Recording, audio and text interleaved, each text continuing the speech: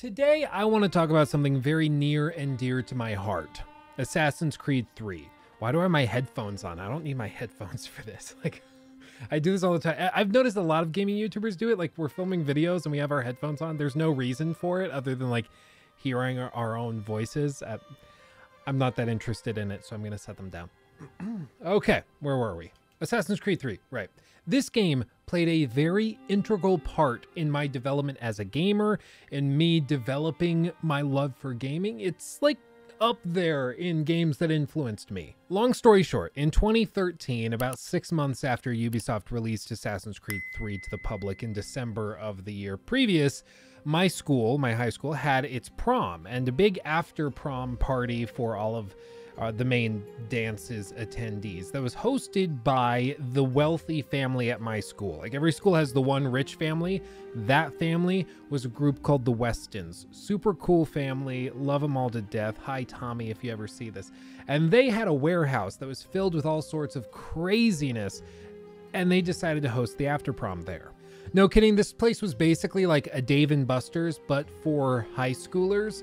It was just filled with all sorts of craziness, like everything from racing simulators to a basketball court they had, and they had like a auto shop in there for their stupidly expensive cars that they drove to school every day. They could just fix them up there with like custom lifts and all sorts of craziness. And they even had a one-to-one flight simulator that was built to be a replica for a Boeing 747, like a full one-to-one flight simulator that apparently people came down from the Air Force Academy like 2 hours away. They would drive all the way north to use this flight simulator because it was so advanced. Like, this thing was insane. And to push all of this over the top, for after prom, they decided to donate a bunch of $25 gift cards to students for completing various tasks around the warehouse, completing different games. Highest score on the basketball court would get 25 bucks.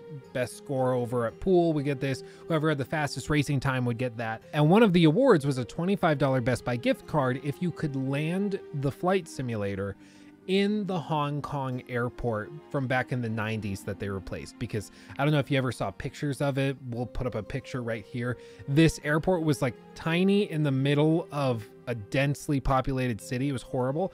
And so they had us high schoolers try to land a 747 simulator in that city.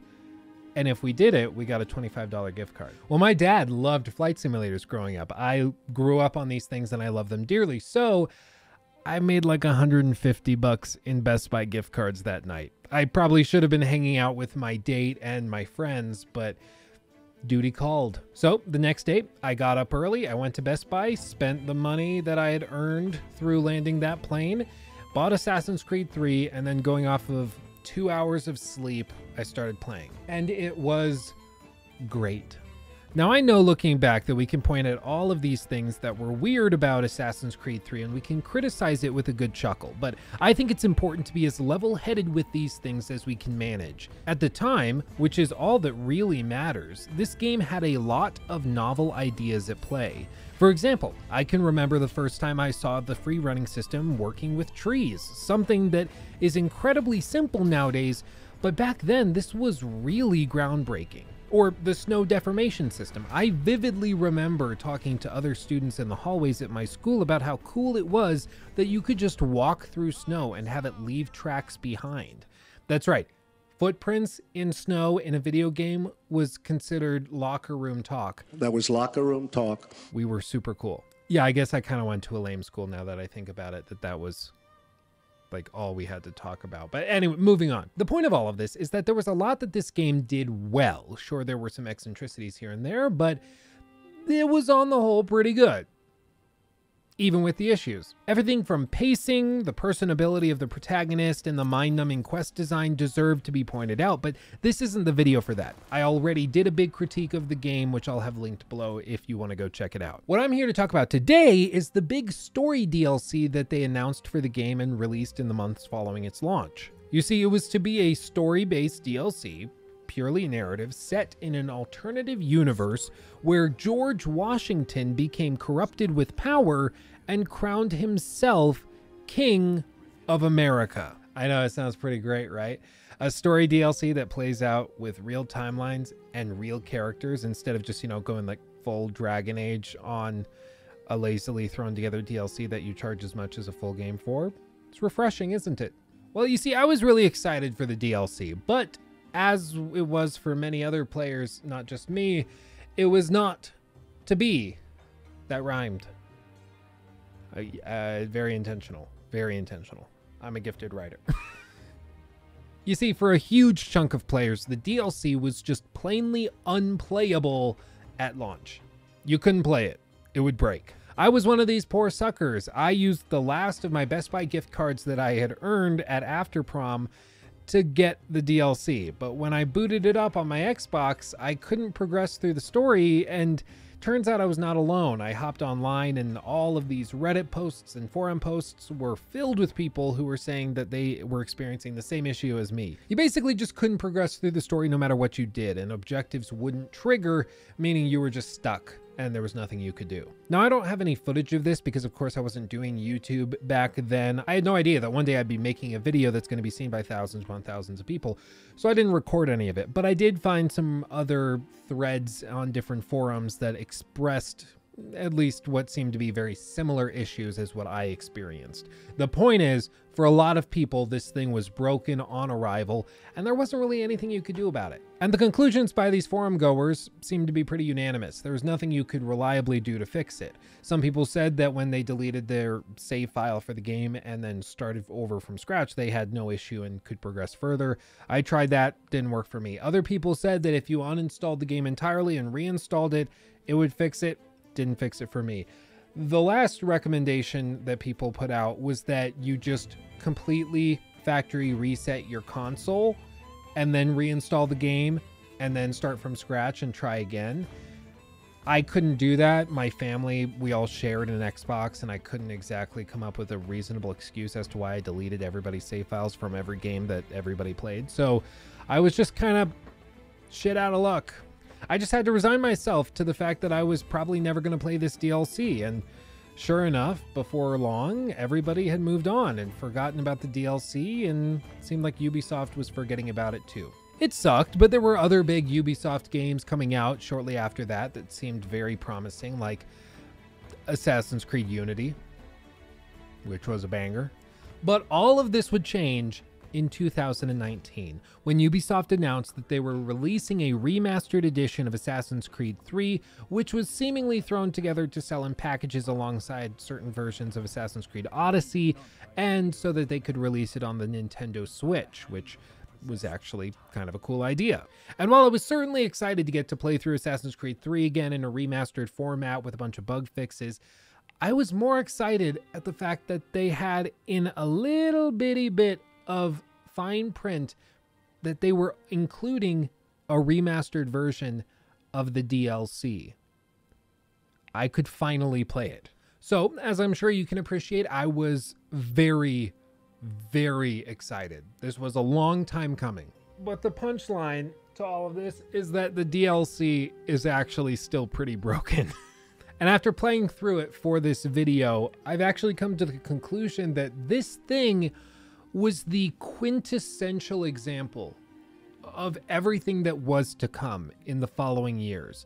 This DLC shows off all of the terrible design shifts that Ubisoft was about to make in the 5-ish years that followed this release in 2013. Like, everything people now criticize Assassin's Creed for, whether it be the magic or the crazy fantasy influences, the bizarre combat systems which are reworked to basically just be fantasy magic systems, all of this started with this DLC. And nobody knew because it was broken. You see, if this were just a story DLC where we play as Connor going through revolutionary America while trying to overthrow a tyrannical King Washington, I think we could all get on board. However, the development team took this opportunity to push the boundaries in other places. You see, George Washington is straight up magical. Like, he's a wizard in this version. Like, he's using Quen from The Witcher 3. He can Fus Roda Connor across arenas, and he even seems to have psychic and telekinetic abilities at times. It's really weird. Like, I know he has the Apple of Eden, but that hasn't always been an excuse to just turn into Superman. I at least that was my opinion, and that's my interpretation of the story, but apparently I missed something. Apparently, if you have the Apple of Eden, you just turn into Jesus. I was trying to think of another superhero that can do stuff like that. I was like, Jesus?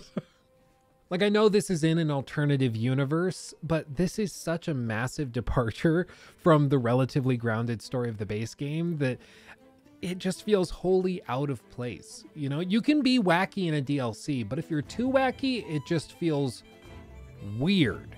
Like, if we look back at the Dragon whatever DLC for Far Cry 3, that thing was amazing because it used the gameplay systems from the base game and amped them up in a crazy new way.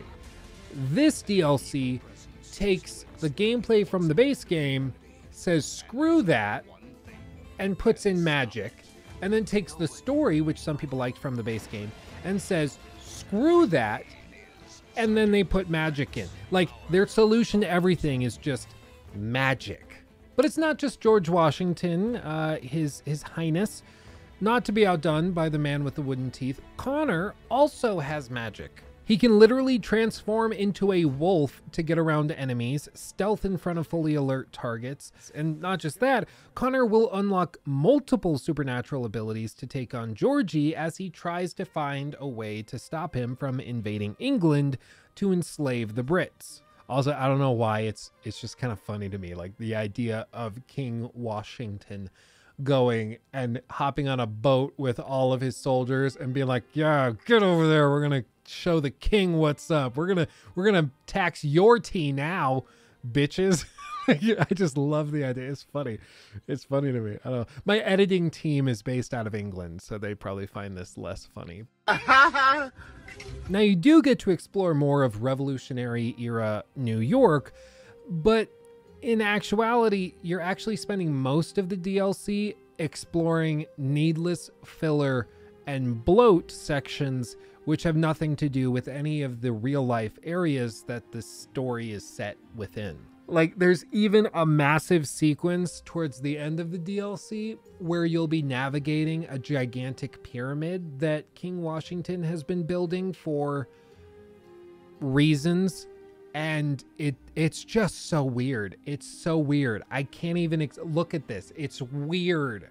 Again, I can't express just how excited I was at the prospect of an alternative universe set DLC for Assassin's Creed 3 in Revolutionary era America. I was all about this historical period at that time in my life. I was so into it. And so to see this bizarre, magic-filled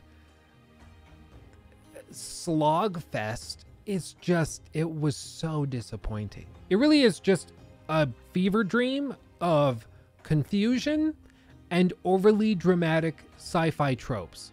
Like, there's no levity in this at all. There's not a single joke where you can kind of relax and calm yourself down.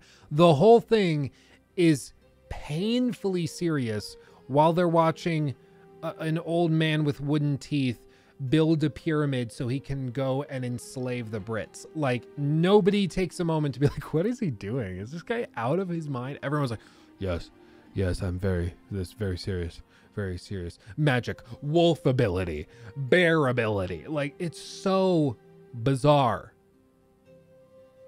It's not good. I wrote out a script for this video. I have things written, phrased decently.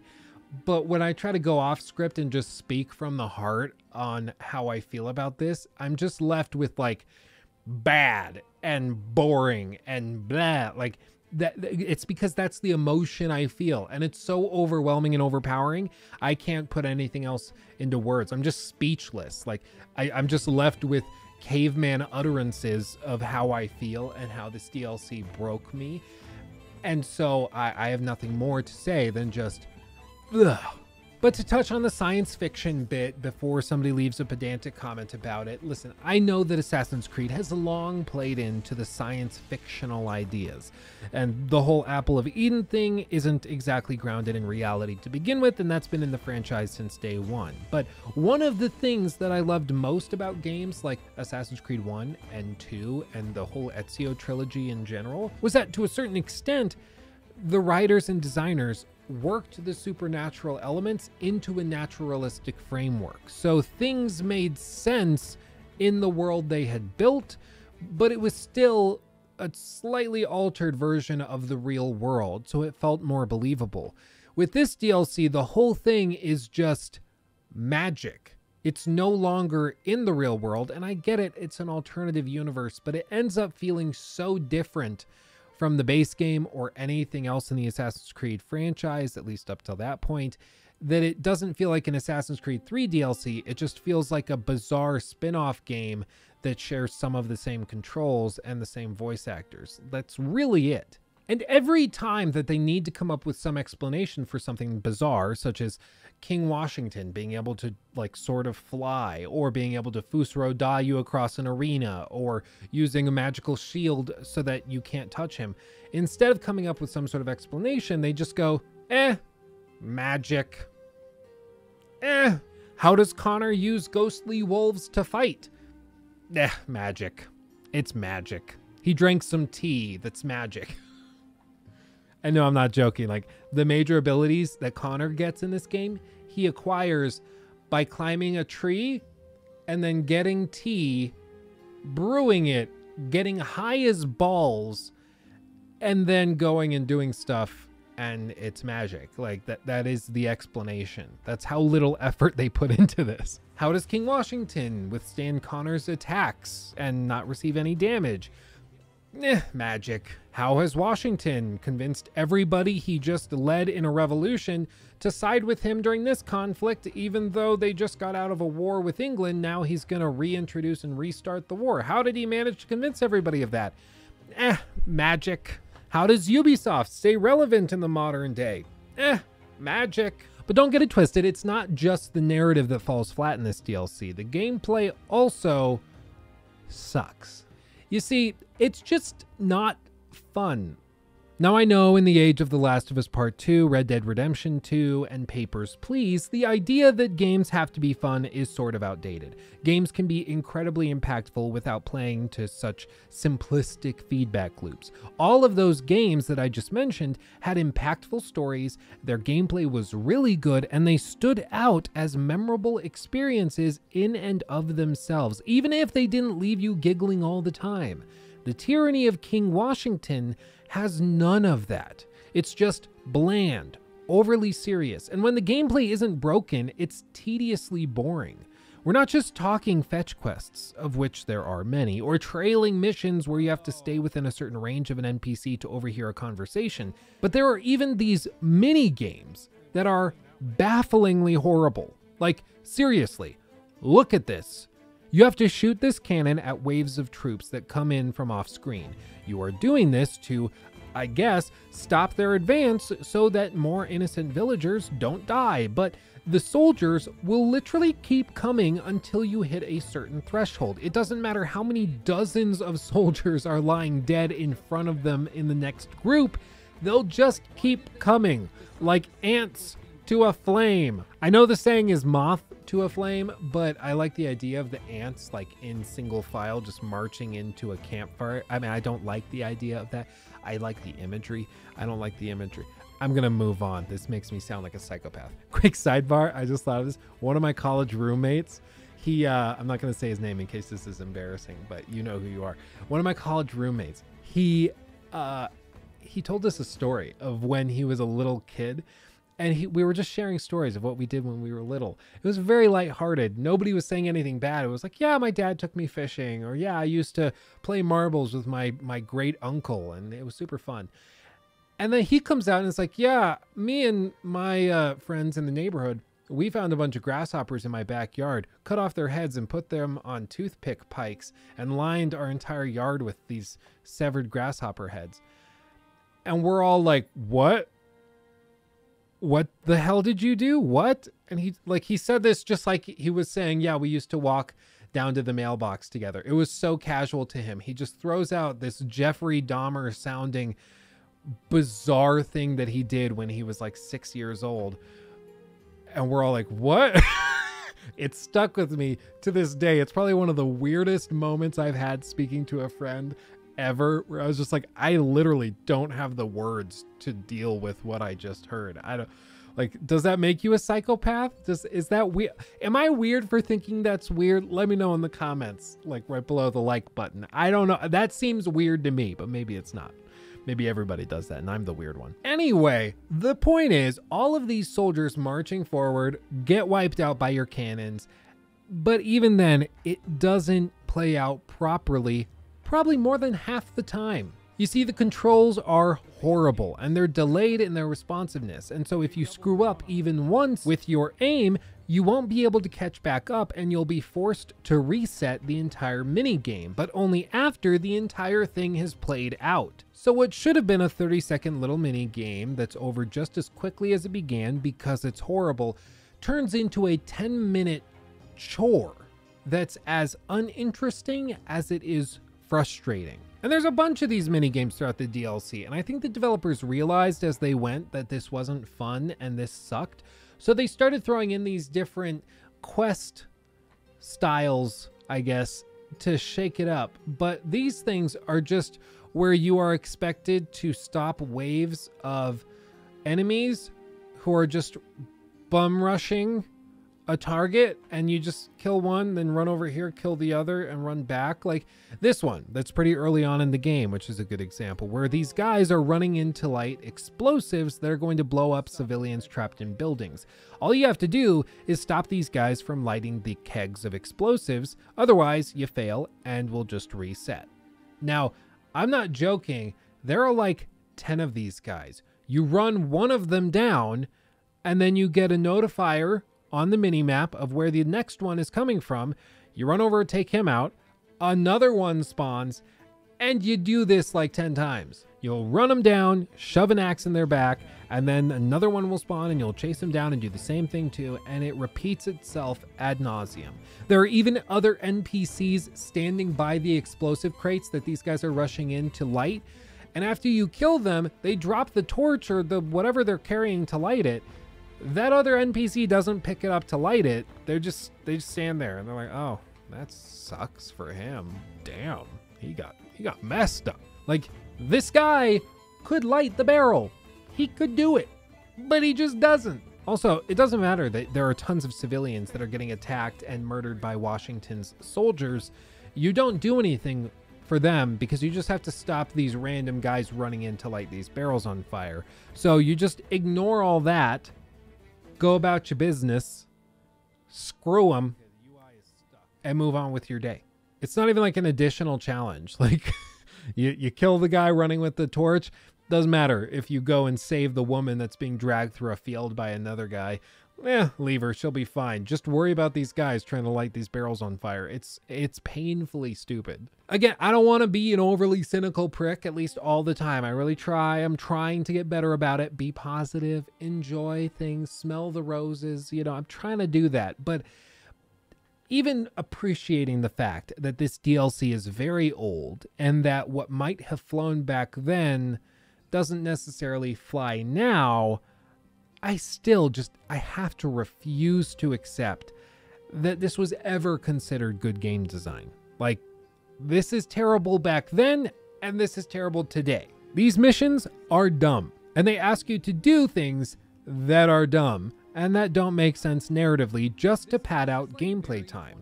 There are mini games to shake up the monotony, but they are so poorly implemented that they fail to achieve their goal of being better than the thing we've been doing for dozens of hours already. And listen, at the end of the day, a lot of video game analysis and critique comes down to gut feelings. It just does. Unless you've been doing this for years and years, it's often really hard to put into words why a game connects with you in a certain way and why another game doesn't connect with you in that way, especially when it's something that is okay. Like, you know, maybe it's good, maybe it's not, maybe it sits well with some people, like a 7 out of 10 experience. Some people love it, some people hate it. It takes practice to learn how to put your feelings into the proper terminology to communicate why you like something, why you don't, what works, what doesn't. A lot of the time, for people, it just comes down to what their gut tells them. If they liked it, if they had fun, if they enjoyed their time with it, and that's kind of it. And if I had to describe my gut feeling for the Tyranny of King Washington DLC, the gut feeling would probably be like explosive diarrhea. But like low energy diarrhea. Like it's not exciting or like, wow, what's happening next? It's like a steady drip. This is getting gross. You know what I mean though. Like, don't picture it, but you know what I mean. It's like the last time I got a quesarito from Taco Bell. Just ravaged me. All of this to say, the Tyranny of King Washington, it isn't fun. It isn't enjoyable. It's extremely tedious. It's self-indulgent. It's overly serious. And they somehow found a way to make an alternative universe where one of America's founding fathers became a corrupt tyrant boring. And on top of all of that, the DLC didn't just launch buggy and broken. It still is. Like almost a decade later, they still haven't fixed it. There are bugs galore, glitches galore, certain things won't load. I had to shut the game off and reboot it multiple times. I have it on the Switch and I have it on my PC. Both versions just don't function properly. It's just bad in every way. So, okay. The DLC sucks. We can agree. We're all on the same page. What's the big deal? Well, as they say, hindsight is 20/20. And looking back at this expansion, I think it's easy to see the signs of where the developers wanted to take the franchise. You see, 7 years before Assassin's Creed Valhalla, these studios were playing around with the idea of supernatural abilities being in the player's tool chest. They also largely bypassed the stealth mechanics in favor of flashy melee combat sequences, and they almost entirely abandoned unique and effortful quest design in favor of whatever was cheapest and quickest. This whole thing is a gigantic red flag for what was to come in the years that followed, because this DLC was made by the same teams that would head up the reinvention of the Assassin's Creed franchise with Assassin's Creed Origins and later with Assassin's Creed Valhalla. I've talked about almost all of the Assassin's Creed games on this channel at this point, and my general feeling is that the franchise really began to depart from its roots with Black Flag, which was once again designed heavily by the team that made this DLC expansion, but also probably primarily with Assassin's Creed Origins. That's when the first major shift happened, and then Valhalla was the cherry on top of the shit sundae that made everything terrible. But after playing this DLC, it seems very clear to me that the first sign of this departure from the franchise's roots and where they wanted to take this franchise moving forward, that first red flag was with this DLC. It wasn't Black Flag that was the initial warning sign. That was maybe the biggest one. But this DLC really showed early on not just how they wanted to go more of an open world design, not just that they wanted to introduce more magic elements, but that they wanted to totally depart from any semblance of a grounded storyline or reality. They wanted to just do whatever they wanted to do and still call it Assassin's Creed. When they started conceptualizing what the next generation of Assassin's Creed games were going to be in late 2014 after the release of Black Flag, the teams over at Ubisoft Montreal no doubt wanted to reinvent the franchise, and they certainly did so. They took a lot of inspiration from Dragon Age Inquisition, which won Game of the Year in 2014 the same year, but the team at Montreal also took a lot of inspiration from The Witcher 3, which obviously was not a bad choice. The Witcher 3 is awesome. If we get more Witcher 3, sweet. But the team wasn't just doing that. They were also taking inspiration from the last games that they had produced, such as Black Flag, and such as the work they did for the Tyranny of King Washington DLC. And guess what? They eventually succeeded. Assassin's Creed Valhalla is basically a perfect melding of what they wanted to do with the sense of adventure and exploration in Assassin's Creed Black Flag, and then they melded it with the crazy magic crap from the Tyranny of King Washington. And it's so clear to me now that this is what happened. I can't believe I didn't see it before, but I also can't blame myself because I couldn't play the DLC until very recently. So like even when it launched on Switch, I tried to play it and it was still broken with the same bug that I had back in the day, and I had to wait for a patch to fix it. At least they fixed it eventually, and now you can play through it, but that's not saying much. I don't know. Who knows? Maybe if the DLC wasn't broken at launch for many players, it would have gotten out to a larger audience and fans could have made it clear that they didn't want the studios to go in this direction for future releases. I don't think it would have helped anything. I think they would have done it anyways, because I think most people, myself included, just thought that this DLC was going to be a one-off. Like, yeah, it's wacky and magical. They're probably not going to do this more. This is just a weird DLC. Who cares? Turns out it was more than that. But that's just one guy's theory. A game theory. Dude, I haven't watched a game theory video in like 5 years. I need to do that. I've got the itch. Maybe I'll go back and watch some like Five Nights at Freddy's fan theory videos from like 2014, 2015, whenever that was really big. I remember being super into it back then. Maybe I'll do that. That sounds oddly nostalgic.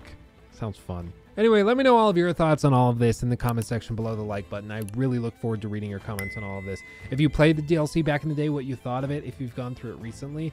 I want to know if I'm crazy or if I'm just a cynical prick. I don't know. Much love to you all. I'll see you in the next video. If you have a minute, pop over to the Twitch stream. I'm probably live right as this video goes up. So if you want to say hi, pop over there. I'll be hanging out. It'll be cool to see you. Links in the description box under the link tree. Check it out. Much love. I'll see you in the next one. Bye-bye.